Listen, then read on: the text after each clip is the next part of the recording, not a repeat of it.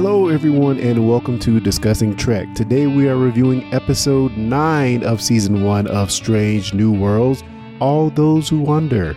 Like always, I'm your host Clarence and I'm joined by my fellow co-host / Trekkie, Jonathan Shorts. How you doing, dude? I'm good, man. I'm good. Coming off of a nice holiday weekend.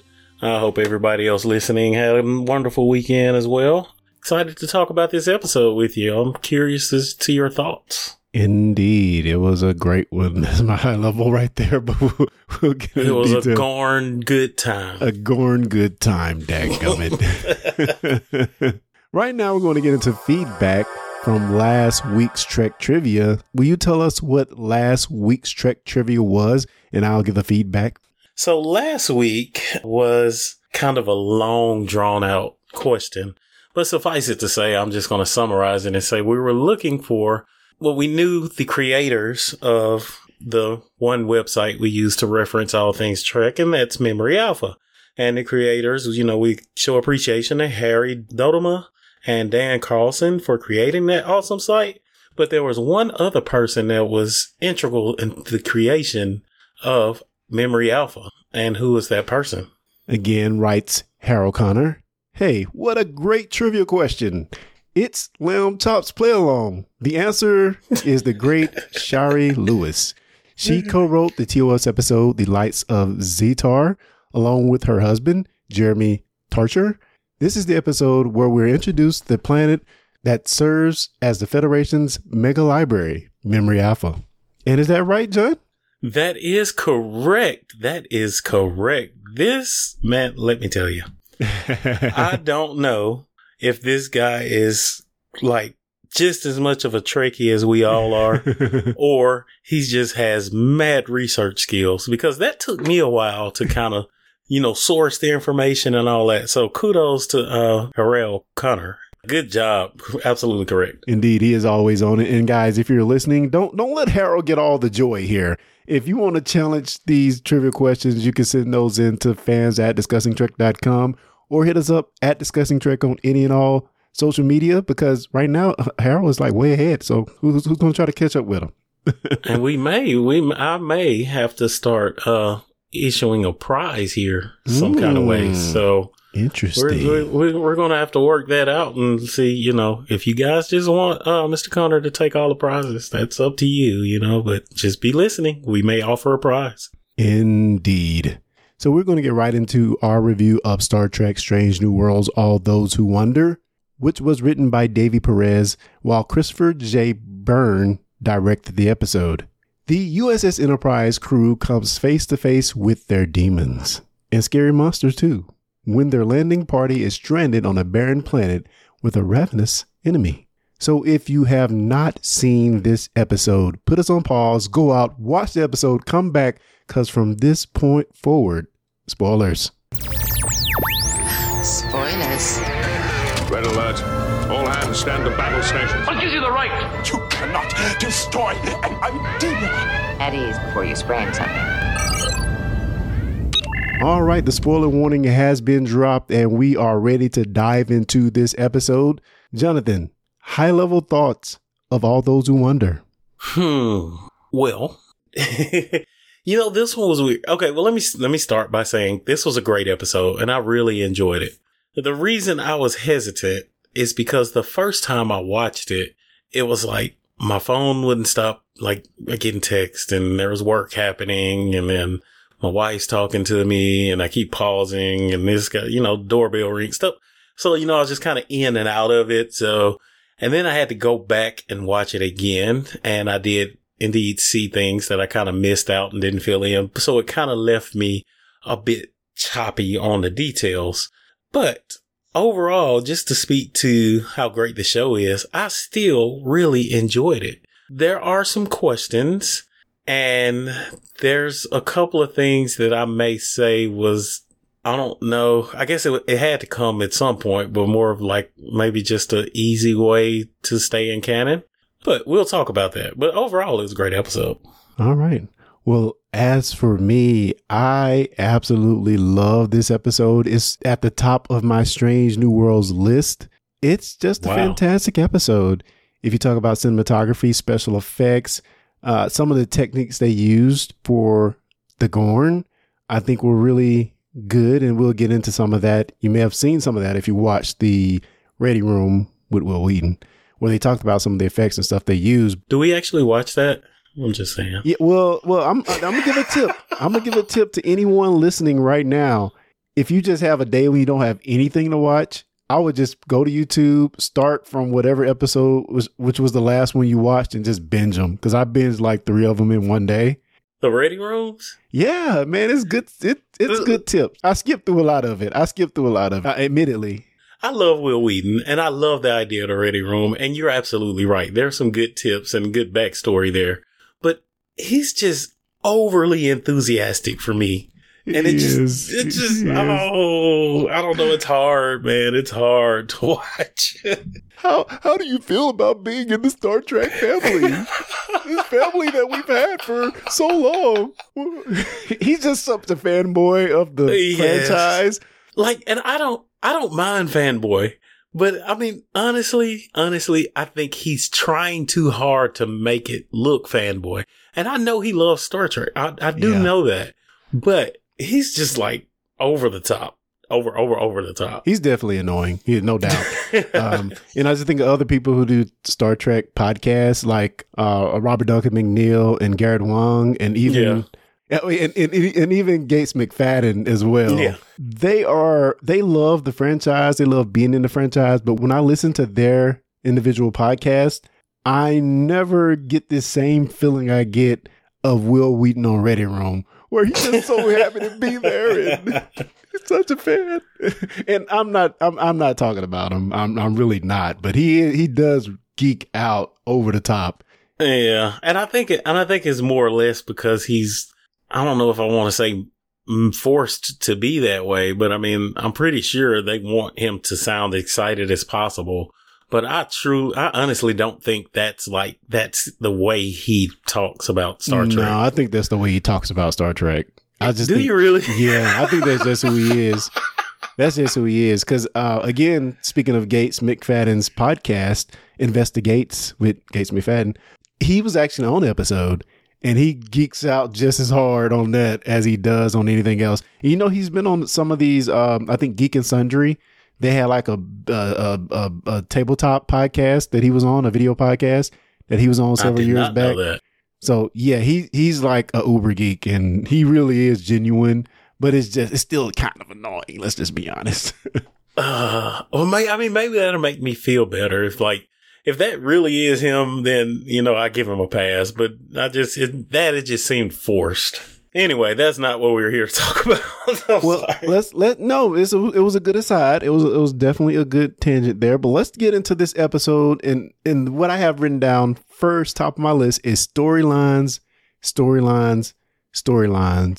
And what really makes me appreciate this show is that they came out saying that we're going to have these self-contained episodes. We're not going to serialize it like the Discovery or Picard.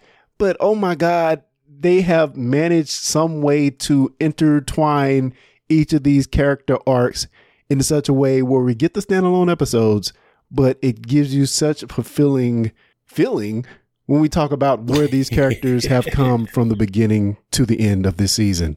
Yeah. So I want to say that to get right into Cadet Uhura. She says she wants to head back to Earth as she's still searching for what she is supposed to do. What are your thoughts on her arc in this episode, and maybe just for the whole season, where we've come with her and this realization that we get at the very beginning of the episode? So far, I'm loving her growth in this series. And I mean, just to have a backstory on her that we didn't know previously, like, who would have guessed, like, if you're just watching TOS, like, would that be the one that you thought, like, I just wouldn't have thought she would have been hesitant about Starfleet. Yeah. You know what I mean? I just wouldn't have thought that. But, I mean, you can kind of tell just by the rest of the crew. And the TOS, Kirk's crew, you can tell by the rest of them, like, just how, I don't want to say abnormal, but they don't operate like I would assume a normal Starfleet ship would operate. And how much fun would it be? And now we get the backstory on Uhura and, like, how she's starting to come to love this crew and this ship. And I just think that's awesome. That's amazing. But to say it's a revelation, I think we kind of knew she didn't want to do this. Yeah. We kind of knew she would probably be leaving. But I mean, I guess now it's just kind of set it in stone. I guess what I didn't know though was it was a planned exit. Yeah. Yeah. I did not know they were in like a temporary rotation. Yeah. So I guess at the end of their training rotation, they make the decision to stay on or, you know, just go back to the normal lives. But like she said in that opening monologue, most people know that's where they want to be and they have been driving for that their whole lives. Whereas she is just so naturally gifted at doing this. She never really made the decision of, I want to go into Starfleet. I want to make that my career. She just needed an escape. Right. Yeah. So I just feel the way they have presented that throughout the season, showing her bonding with the chief engineer Hemmer and him being sort of a mentor to her throughout the season. I just feel like the way they presented and executed that whole storyline has just been fantastic. So let me ask you this. And I mean, looking at it now, you say, yes, that's absolutely perfect fit.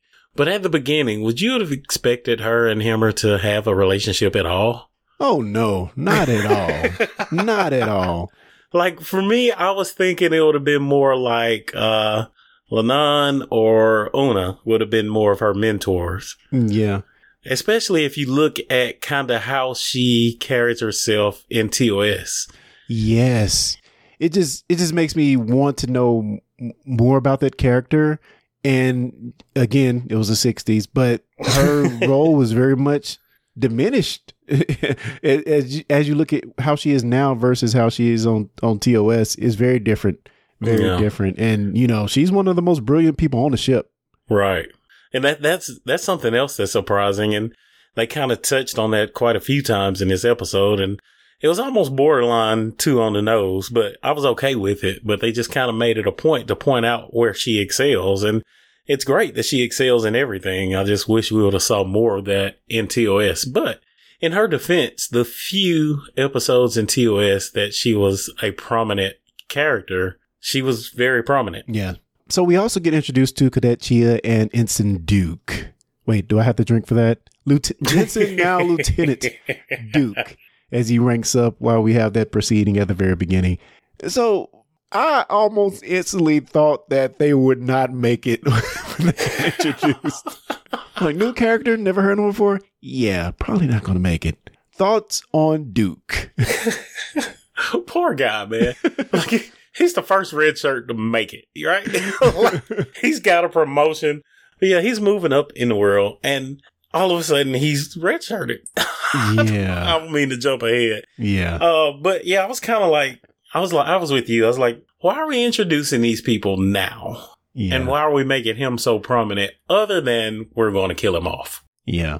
I still thought seeing Cadet Chia and Ensign Duke was pretty cool, you know, even though it kind of came out of nowhere. We may have seen him throughout the season. We just didn't notice, possibly. But it made me feel bad for an Ensign Harry Kim as well. Listen, I'm going to have to listen. I think Harry was very happy. Oh, boy. It sucked. I mean, he got a promotion, not in rank, but I think by the end of it, he was just as equal to everybody else. But I guess it doesn't matter once you step off the ship. Yeah. So I wanted to ask you, how did you feel about the recognition of La'an's mental health retreat or health break in this episode? Well, let me start with how I felt about it. It was very subtle. They gave us enough information to kind of know what was going on. But like we have kind of said in a few other aspects of Strange New Worlds versus a Discovery, they didn't beat us over the head with it. Right. And that was a good thing. Like, I think we mentioned that in Discovery, like it got to a point, like it was like you were watching an episode of Dr. Phil a lot of times. And it's just we got too far into the emotional and the feelings and like we're here to watch Star Trek. And, you know, from what we've seen, TOS and Voyager and TNG, like that's a certain thing we expect when we say Star Trek. But you get to Discovery and it's more of a soap opera because they're beating us over the head with everything that's not Trek. Yeah. Well, I'm not going to say not Trek, but not a big part of Trek. So, yeah, I definitely appreciated the fact that they didn't beat us over the head with it. I definitely enjoyed the little comedic relief about it. You know, she came in and said, I've been speaking with the mind shrinker. Yeah. That was pretty good. So, yeah, definitely. And I mean, if anybody in any Trek needed some help, it was her. Well, yeah, and again, those reoccurring themes throughout the season with her and Agorn, we're going to revisit that in this episode as well. Right. But I do have to ask the question, if we were to have a imaginary cook-off in Star Trek, pitting a one Captain Sisko versus a Captain Pike, who would win that contest? Because right now, I don't know. I don't know, man. I knew you were going to do it. Listen, I don't know. I'm still going to have to go with Sisko because he has a Creole like base to his cooking. Yeah. And it was passed down through his family. Like he's like, he can cook jambalaya from scratch. Like it's a pinch of this and a pinch of that and a dash of this instead of measuring. I think Pike is a great cook, but just for normal stuff. Like he can cook you a heck of a breakfast. He can make a great pizza, or, you know, we could make some spaghetti or something. But like if you want to get some gumbo, jambalaya, some etouffee, that's good. Right. See, you get that response. So I'm still going to have to go with Sisko on that one. Yeah. Again, I just love how they have not strayed away from this Pike being a great cook thing. Throughout the season, he's won over enemies with his food, with his cooking techniques. Yes. Yes. And now, you know, M'Benga saying you have to try the waffle, you know. So, oh man, I love the way they're interweaving all of these character moments. Again, stuff we didn't really get to see as well done in Discovery. You know? Yes. And again, can I just give kudos to the Pike character in this? Like it's so like the part, you know, after right when they're coming up with the plan and they're eating their waffles and eggs and all that. And he said, well, we'll just load the kids up in the station wagon and we'll take a road trip. Yeah. And that was so good. And then to make it better, Spock's like, station wagon, Captain? He's like, if you gotta go now. Don't make me turn this car. So and good. He claps the little tongs at him. So good, man. That's got to be one of the greatest lines in Star Trek. It is. And he did it so natural. Like he has fun with it. Like his character is having fun in Trek. Like the captain is having fun and you can tell it. But also Anson Mount is having fun doing it. And that bleeds through so much in this episode and all the episodes he's in. Yeah, and it goes back to his character. One of the first scenes we see of this season is him watching, you know, of maybe his Tom Paris-esque 20th century knowledge. He was watching the Data Erskine still when, you know, the first few scenes of seeing this series. So they are definitely doing a great job writing that character. And man, just give me more. Give me more. Yes. Speaking of that plan they were talking about, which was delivering power cells to K7 versus rescuing the Peregrine on the L-class planet Valero Beta 5. I kind of love what this plan provided was us having the away team be there by themselves and no real immediate help. I really like how they kind of orchestrated that. So, yeah, so we're off to the races. And can I say just a moment of silence for poor little K7. They have their trials and tribulations. Like they're almost out of power now. We know in the future we got a bomb and stuck in a tribble and like poor K7, man. Oh boy. What really interested me about this Peregrine is that it looks basically like a Constitution class ship, but it's a Sombra class, which I found it kind of interesting, and they're very fast. Right. Which I would like to know more about that, because M'Benga kind of, said its praises when he was speaking of it. So I kind of want to know about that ship. It's, I would too, but when you search it on Memory Alpha, of course, the only reference is to this episode. So I'm going to have to open up my Starfleet book here, my Shipyards book, and see if we can't find it mention a Sombra class. I know they allowed... No, that was Galaxy. They allowed for 3 more Galaxy class ships to be named in the future, but they may have allowed for a couple of more classes as well. I wonder, could that be the beginning of the Intrepid class? Maybe so. Maybe so. Yeah, I found it so interesting that the design is the exact same. Right. And lo and behold, when we're on Vallejo Beta 5, just that beautiful, beautiful scene of when they land the shuttles and you can see the ship in the background. Just the visuals in this episode I thought were really good. And I know I keep comparing this to Discovery, but here we have, they're obviously on a sound stage with the volume, the big screen that projects this in the background, which I think they do it for their engineering and maybe a few other places, their shuttle bay. But they did it here and created this ice planet. But I thought it was really, really well done versus where I guess there's pros and cons. Where in Discovery, they actually do more on location shooting from what I can tell versus here they kind of recreated this planet here. I thought it was really well done. I really enjoyed it. Again, just seeing the Peregrine in the background, I thought was really, really fascinating as Pike wants to take these cadets on one last trip. In the station wagon. In the station wagon. They should nickname the shuttlecraft. That'd be awesome. Oh boy. Yeah, so let's talk about this planet just a little bit. Not too long after we get on the surface of the planet, we see that something has gone terribly wrong. 20 casualties, and one is the captain of the ship, and they seem to have been picked apart. Did you immediately think Gorn when we saw these bloody bodies everywhere?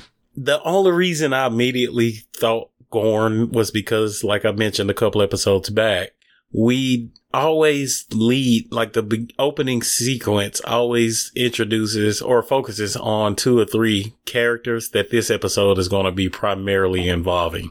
And one of those was Lanun in a cutback scene about the Gorn. So I just kind of figured when I put that together, I was like, okay, we're taking Uhura, and we know that Hammer is going to be a part of it. So I know them two will have some storyline. So what is Lanun's story? When we got there and seeing dead people, immediately thought Gorn. So yeah, kind of. Yeah. So enter the Gorn and the ensuing horror movie that we get for this episode. You mentioned canon up top. I want to get more specifics on what you were talking about exactly about as it relates to canon in this episode. Well, I guess a couple of things, and one of them I don't want to get to because I don't want any spoilers, and I guess you kind of tie into that, but technically, and I don't know, was it ever mentioned that no one has ever seen a Gorn till Kirk? I am pretty sure that's what happens. Now I need to go back and watch the episode. I hadn't seen it in quite some time, but I'm pretty sure no one has seen a Gorn, supposedly. Well, at this point, I mean, and we'll get to the end of the episode. I mean, once we get to the end of the episode, it won't be many that have seen the Gorn anyway. But I mean, technically, they haven't seen a full grown Gorn yet. So that's true. That's true. But you have Uhura, who of course is on the Enterprise in the future, is Spock as well. And the Nace Trapper as well. Yeah. They all were prominently in this episode fighting or running or dodging the Gorn. So to say no one has seen a Gorn, I feel is just a canon break. And even they say as such in those ready rooms you don't like as much, John. They said this was an intentional break in canon. Now, I don't know how they can rectify that. They may say that, as you just stated, no one has seen a full grown Gorn. But at this point, I think we have so much knowledge about them from not only La'an, but other people in the crew that we know go on to TOS that right now it has to be a canon break. And I'm okay with it. I'm okay with it. I think about how they reimagined the Gorn. Of course, we saw the Gorn in that Mirror Universe episode of Enterprise, but the way they have reimagined them to be this terrifying, fast replicating species, it's just like, I think they have really took the Gorn to another level. I have thought of ways maybe they can kind of fix it to maybe get the Gorn to be as dumb and slow as they are on TOS. I thought of a few ways of how they could do it, but yeah, at this point, I love what they're doing. I hope they do something to try to fix it. But at this point, I feel it's just a break in canon, and I'm kind of okay with it. And again, there's still some precedent to it. Because, I mean, you have the mirror episode of Enterprise, and the adult Gorn, looked a lot like these. But he was much bigger, and so would explain probably less agile. Yeah. Yeah, maybe. So, maybe. I mean, if you look at a very small alligator, is a lot more agile than the fully grown alligator. Yeah. I mean, just as dangerous, but maybe not quite as quick. So, I mean, that could explain it. So there's some wiggle room there, but we'll see. We'll see how they do it. Yeah. The only thing I really think is they're saying that they're going to be classified because of some reason, but we've kind of done it already with Discovery going to the future. You know, you can't just keep saying stuff is classified. And even if that is the case, you have Uhura, Spock, you know, all these others who have seen the Garn at this point. So you really can't do that either. I was thinking maybe a way to make them slower and less fierce, excuse me, make them slower and less fierce could be that maybe they got some version of the same virus that changed the Klingons into their genome somehow. That could have changed them, you know, make them more man-like at some point. Yeah. Spock could erase their memories. Yeah, he could. There could be a reason he has to erase everybody's memories, including his own. I don't know. I say they explain why Nurse Chapel is not quite as aggressive in the future. Yeah. You know, at this point, I'm just willing to, and it's been a long time since I've been like this with Star Trek, but I'm just willing to take whatever they give me and buy it. Let it go. Yeah. Yeah, because it's been so good and so well done. You don't want to cripple the show just because of something that was limited due to the time it was made, you know? Right. So again, with the Gorn, I think they did something really cool. And again, this was from the Ready Room, but we got to see that the Gorn in this episode were puppets. They did puppeteering in this episode, which I think is awesome. I don't know if we've ever seen it in Star Trek before, but I thought it was brilliant the way it played on screen. Really? Yeah. Even that weird alien guy that you were just talking about is a puppet. Or parts of him is puppeteered. Well, I figured that the little two headpieces were puppeteered. And I remember, so you remember the Andorians on Enterprise, like their antennae were puppeteered. Yes. And they were talking about how complicated that was to make those kind of move at the right time with the facial expressions and all that. And I was kind of thinking about that looking at Hammer. I was like, I've never seen his antennae move. And I said, maybe it's because the puppeteering part, it may be too expensive or too complicated to do. But, I mean, here, they're doing it on everything else. Yeah, I'm really surprised that they put in the work to make that happen. It looks amazing. Yeah. I kind of want to just see more of it. One of my favorite shows, is it Farscape? Yeah, I think it's Farscape. I hadn't seen it forever. That's why I'm forgetting the name. But it's like a Jim Henson. I think Jim Henson's son does it. But there's a lot of stuff on there that's puppeteered, and it's kind of cool, kind of cheesy too, the way they did it.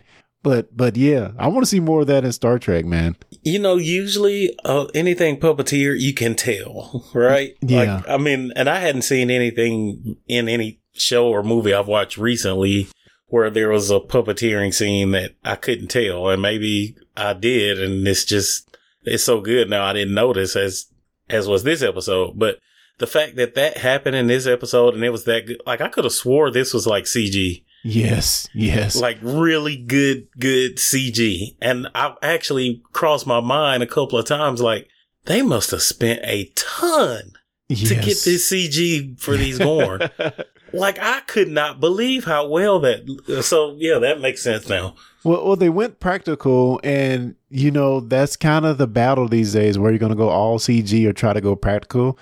And man, it just really works. And I just like, man, I want to see more of this in Star Trek. It's just really, really well done. And to see them put the work into making it happen, you know, I bet these days it's just much easier to say, oh, just CG that, you know, send it off to be, put it in post, you know. But yeah, they put in the work and they made it look very real and interesting. And now there were a lot of people saying this episode reminded them a lot of the movie Alien, which I haven't seen in forever, but I can see that parallel or that comparison as well. It was I saw a meme or something come up, and it was from this old cartoon. Gosh, what was the name of that cartoon? It was like the hero was like in all white with a black mask, and it was a robot, and then it was like this praying mantis looked like animal. Oh no! You're not talking about Space Ghost Coast to Coast, are you? Yeah, the one that was. No. It reminded me of like the little alien looking thing. Yeah, I can't even remember his name, but I know what you're talking about, though. Oh my god! I should have used to hate that screenshot show. it. I used to hate that show, man. Space Ghost Coast to Coast. But you know, Space Ghost was actually a Hanna-Barbera superhero cartoon. That's just a parody on that, Was isn't it it? Really? Yes. I did All of not those know things that appeared on like Harvey Birdman, Attorney at Law, and Space Ghost were all like Hanna-Barbera 70s cartoons. Oh man, hit us with that knowledge, man. Hit us with that knowledge. I did not know that. I did not either.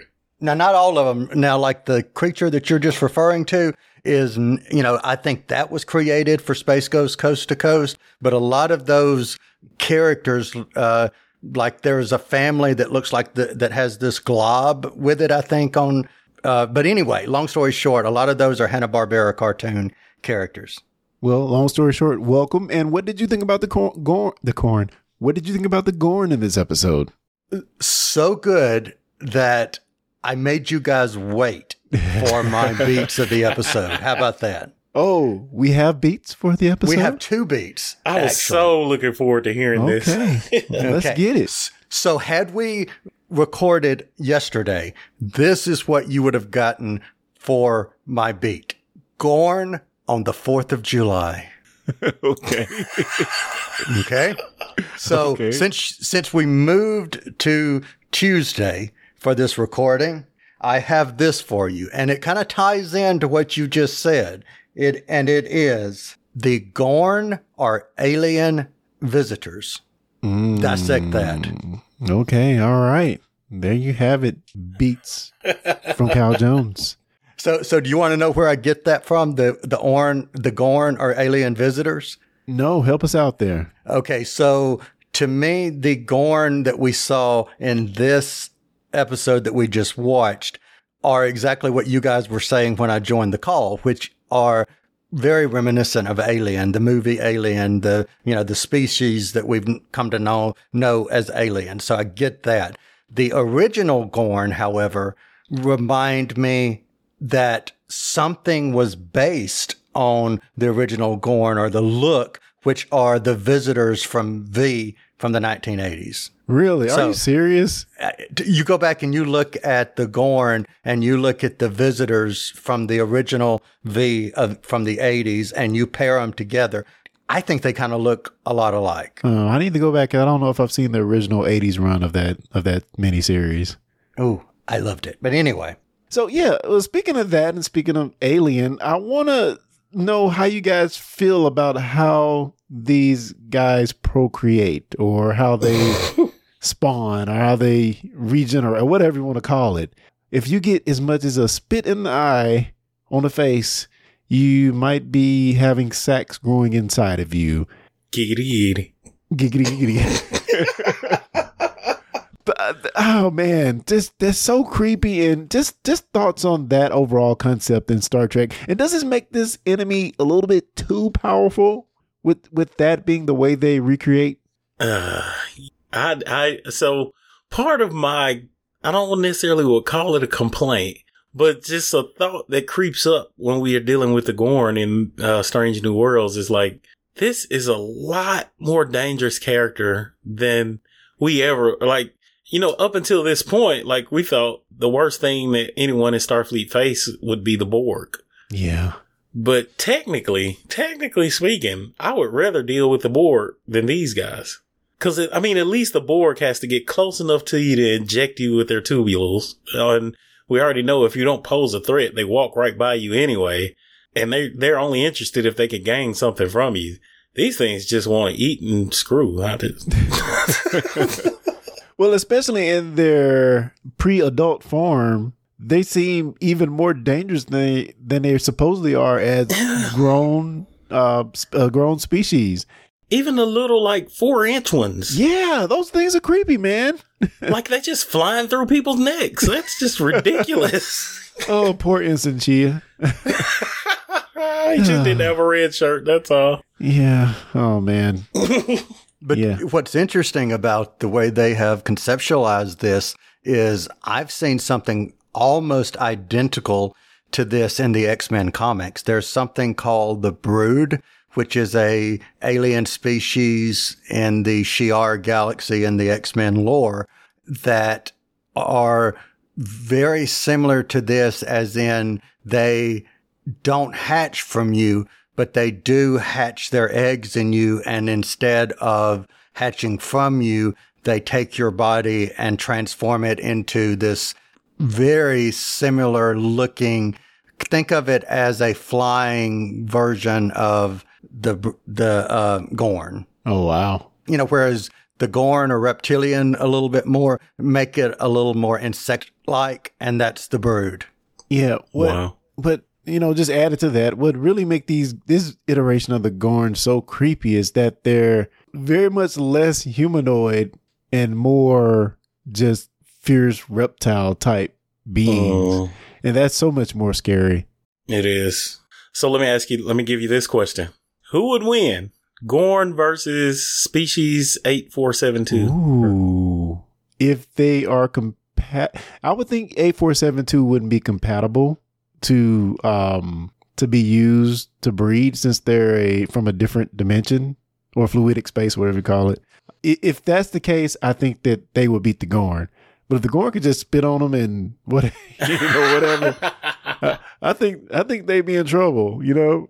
Well, I don't know, man. Like, okay, these adolescent Gorn can pull a full-grown human being at a pretty good rate of speed. So that gives you the strength. So imagine a full-grown Gorn, the strength capable and the veracity. You know, at least Species 8472 they're more of a thoughtful process. Like, these are just look like mindless killing machines, even though we're alluded to the fact they're very intelligent. Yeah. Poor Ensign Duke got dragged away. I'm drinking for that. It's Lieutenant Duke. I'm sorry. Do you guys see the baby Gorn as we're seeing them grow up to be more humanoid in appearance, a la what we saw of the Gorn in the original series? Like, is this just part of their growth evolution that we just haven't witnessed before on screen? Well, that's the thing. I want to see more about how they mature to a full adult Gorn. I really feel like that's something that we deserve to see, but also we're kind of shoehorned into not ever covering that, if that makes any sense. Right. Unless we do another, mirror episode or something like that. Yeah. But I would love to see it. I guess it would make some sense if they're grown, they're a little bit different. I even introduced to John while you were on the line, Cal, maybe there's some virus that's introduced to their species that caused them to be more humanoid at some point. But yeah, I would definitely love to have an episode exploring that just a little bit more. So, and Cal, and I mentioned this earlier, if you just look up the Gorn on Enterprise, the series, and there's a mirror episode where you actually see an adult Gorn, and it looks a lot like these adolescent Gorn, just bigger. Yeah. Yeah. Interesting. So it looks nothing like the thing we saw in TOS, which again is probably a lot to do with the technology at the time and all that. I loved how we learned all these little things about the Gorn, like they hate the coal, and that's eventually what we used to get rid of the last one. I think Spock killed one of them in his rage fit. Well, let's talk about Spock Smash, Spock Rage, whatever we want to call it. I like Spock Smash. Well, John, we're always talking about handling those emotions, and we very much see Spock tap into rage. I guess I want to ask, how does he come back from this? He was talking to Nurse Chapel there at the end, and he seems like he's a little bit bothered. I think some good loving is going to make that go away. But no, I think he comes back from it fine, just because, if he was full Vulcan, I think it would be trouble coming back from it. But I think his half human side is what's going to help him control this more. But there's going to be a downfall. He's going to have to tap into his half human side to handle these emotions better, but I don't think he can ever go back. Well, keep in mind, too, that we have seen Spock not look and act traditional Spock a la Discovery Season 3. So, he has explored other avenues of himself before, but I think Jonathan is spot on. Indeed. Let's talk a little bit about Hemmer in this episode. Oh boy. So he's an Aenar, he's blind. He depends on his other senses, a little bit of telepathy in there. And we see where from the very beginning of the season, he's kind of took Uhura under his wing and they've kind of worked together in various scenarios. But boy, did we ever see this coming by the end of the season? Hemmer gets spit on by Agorn, and I guess the rest is history. Thoughts on Hemmer in this episode? So here's kind of where my comment early on about, maybe we kind of got a little rush to stay in canon or took the easy way out. So obviously we don't have Hemmer in TOS. Yeah. Right. So, we have to figure out a reason why we don't. Well, here's the reason why, and not that I have a problem with it. I think it was done very well, but there's some holes here. Let's say if it was Captain Pike that it got spit on, I can come up with different ways that they could have saved him. So for instance, we know the Gorn don't like the cold, and we know that Ainars love the cold and can resist the cold. So why not deep freeze him? Mm-hmm. Yeah. Until we can figure out how to get, let's put him in cryogenesis. I mean, I think there was a few options that just were not explored. And I know that had a lot to do with him and maybe he didn't allow them to come in. But I still think, if it would have been Captain Pike standing there or number one, I think we could have explored some other options very easily. But we had to have a time where it explained why we don't see him in TOS. Yeah. Now they did mention that depending on the species, the incubation period could be longer or shorter. I think they said a couple of days for a human, but for Aenar, they did not know what the incubation period was, and it was pretty quick from what we can tell in the episode, as he was starting to turn and he did his Spock moment, need of the many, and ended it. Kyle, thoughts on Hemmer in this episode, his journey? You know what? I am going to answer your question, but I think I'm going to answer it a little bit larger than this, or one singular character. What I liked about this was not the finale for the season. It was a turning point in the characters. And even though this is episodic, I like the sacrifice or the ending of his story so much so because I wasn't expecting it. I think I would have been less shocked had it been the finale, and that's why I mentioned it not being the finale. But it makes me not take anything for granted with these characters simply because they're pre the original series. Therefore, I say, oh, well, everything's going to be fine for them. No, maybe it's not. All right. And you mentioned something else that we mentioned, I think, last week. It's you don't want to have too many storylines we're following. I think they would kind of bog us down in detail. So the fact that and really Hammer's story had really reached the logical conclusion. I don't think there was much more important we could go into his story, to, benefit any. So maybe we need to focus more on these other characters. So I think they're doing a great job of eliminating certain storylines to continue with others without getting bogged down. Yeah, and also his story in large part was there to serve Uhura's. Right. It is the catalyst which makes her stay on the Enterprise and puts her in that position that she's going to be famous for in the future on the flagship vessel.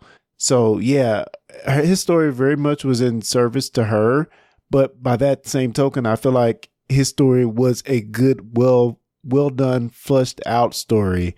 A character who had moments that we could gravitate to and make us laugh and become very fond of him. So just a well fleshed out character, well done. And, once we see Uhura in many series, movies from now, we'll know that Hemmer was part of the reason she's even staying in Starfleet. So Yeah, great story for him. And that's what's so cool about this series, or about the way they're doing this. They're taking the tapestry and they're tacking things to it that enhance the tapestry, not tear away from it. And that's what's really, really cool. Indeed. And I'll just add one last thing. We did see the little girl on the ship that they wind up helping. And I feel like that was sort of a mirror for La'an's story. And we see her story kind of come sort of full circle, where she was the afraid kid that got, or maybe teenager, that got rescued by number one. And she's grown now to help this new kid in a similar situation. And definitely can see the growth from her character. Whereas in this story, she was the one that was being encouraging, that was helping this kid get through that. And I really, really love that in this episode, in addition to the callback from M'Benga thinking that's his child for a moment. So they're just hitting it on all cylinders, man. And I really enjoyed her story as well. And again, it was another one of those situations where we don't see her in TOS. So at some point we had to have an exit. And honestly, this was the best time for that exit. Like it was a really great reason for her to exit.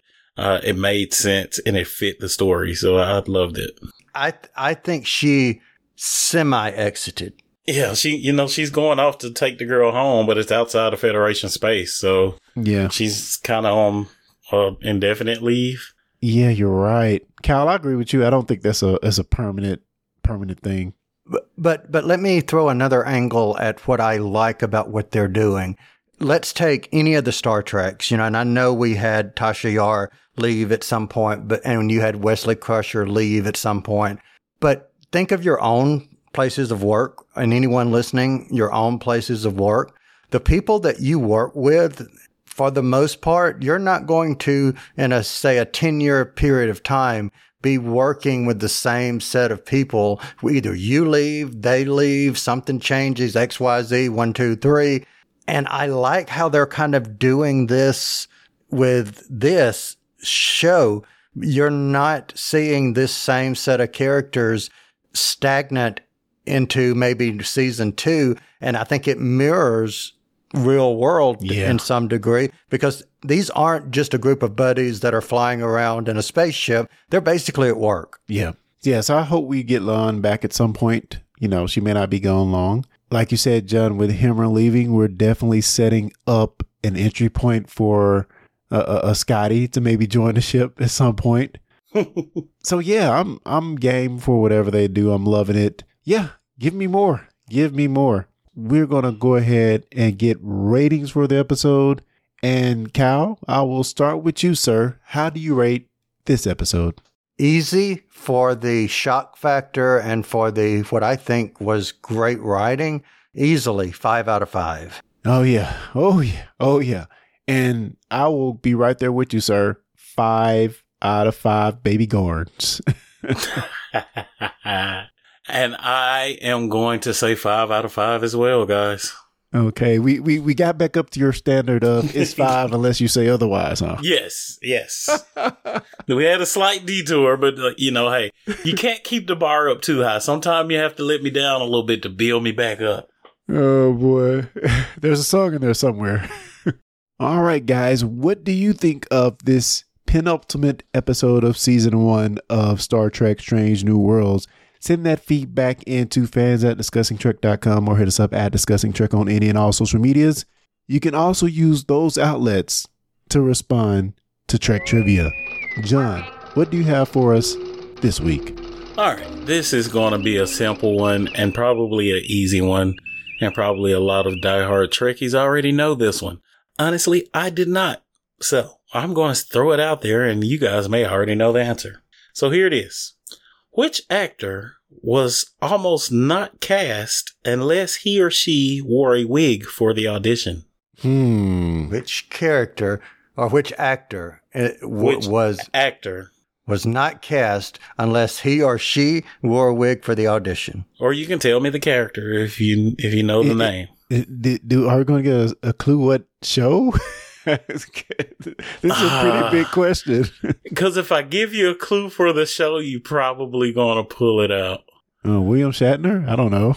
Definitely not William Shatner. So Okay. it was after TOS, before Discovery.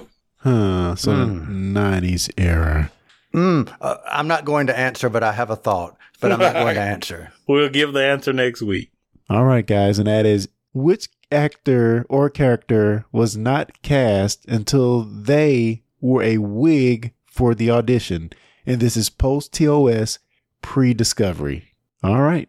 And guys, thank you for joining us once again. It's been fun, and we have one more episode left in Strange New Worlds, so can't wait to see what the finale is and break it down as always. If you are into Doctor Who, check out our Doctor Who Sister Brother podcast, Discussing Who, which can be found at discussingwho.com, and definitely check out our comics outlet where we kind of talk about everything on the channel, actually. That can be found at discussingcomics.com. Thank you for joining, guys, and until next time, live long and prosper.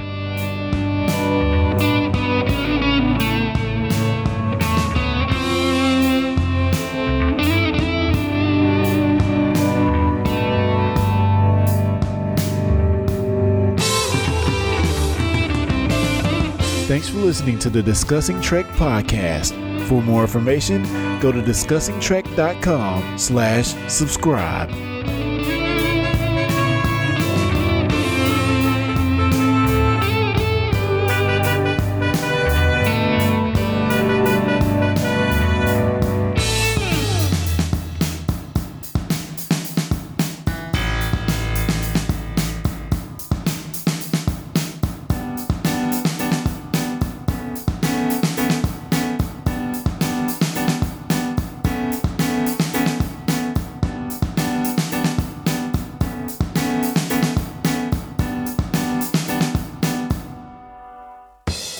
You've been listening to the Discussing Network. Find out more at discussingnetwork.com.